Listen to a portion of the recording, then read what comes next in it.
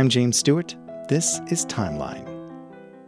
Last year, the Vermont Symphony Orchestra's longtime music director, Jamie Laredo, stepped down after over 20 years with the orchestra. Now the VSO has several candidates to fill that position. They'll be coming to Vermont, meeting with the orchestra and the audience, as well as conducting concerts this season. The first, conductor Akiko Fujimoto, will be conducting the orchestra's October 30th concert that's taking place at the Flynn Center in Burlington. I had a chance to chat with Akiko via Zoom. We talked about the upcoming concert, the future of the VSO, and Akiko's passion for musical education. We started by mentioning her impressive resume. Akiko Fujimoto has worked with many amazing conductors and orchestras. I asked her how this experience has shaped her musicianship and conducting style. I think for any musician starting out, the most important thing is to hear other great musicians. It's the best textbook that there is. You absorb their sound and you take note of every little thing that happens in rehearsal and concert and the life of the orchestra. And when you are in your own situation, you have a question, you're like, well, what would they do? Or how would they respond? Or what would this conductor do in this situation?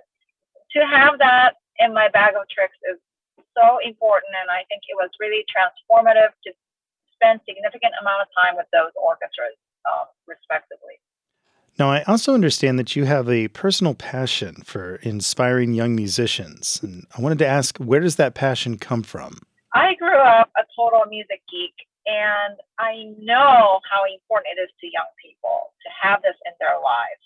Anytime I have a chance to interface with young musicians or orchestras made up of young musicians, I'm very excited, and it just brings me back to my own youth, and I just want to share that joy and hope that I can conjure up the same joy that I felt back then for the young people today. What would be your vision for the VSO if you did get this position as an artistic director? Well, my primary job and vision would be to build on its excellent tradition and have a bright, sustainable future as a premier ensemble of the state and in the region.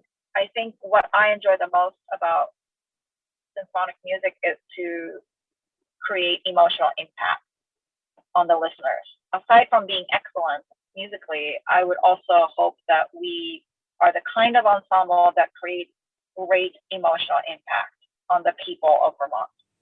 Tell us about the October 30th concert that's taking place at the Flynn. You'll be conducting, of course.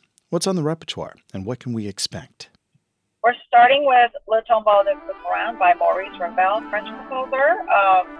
It's his tribute to the Baroque composer Couperin, as well as the fallen comrades from World War I, in which he served.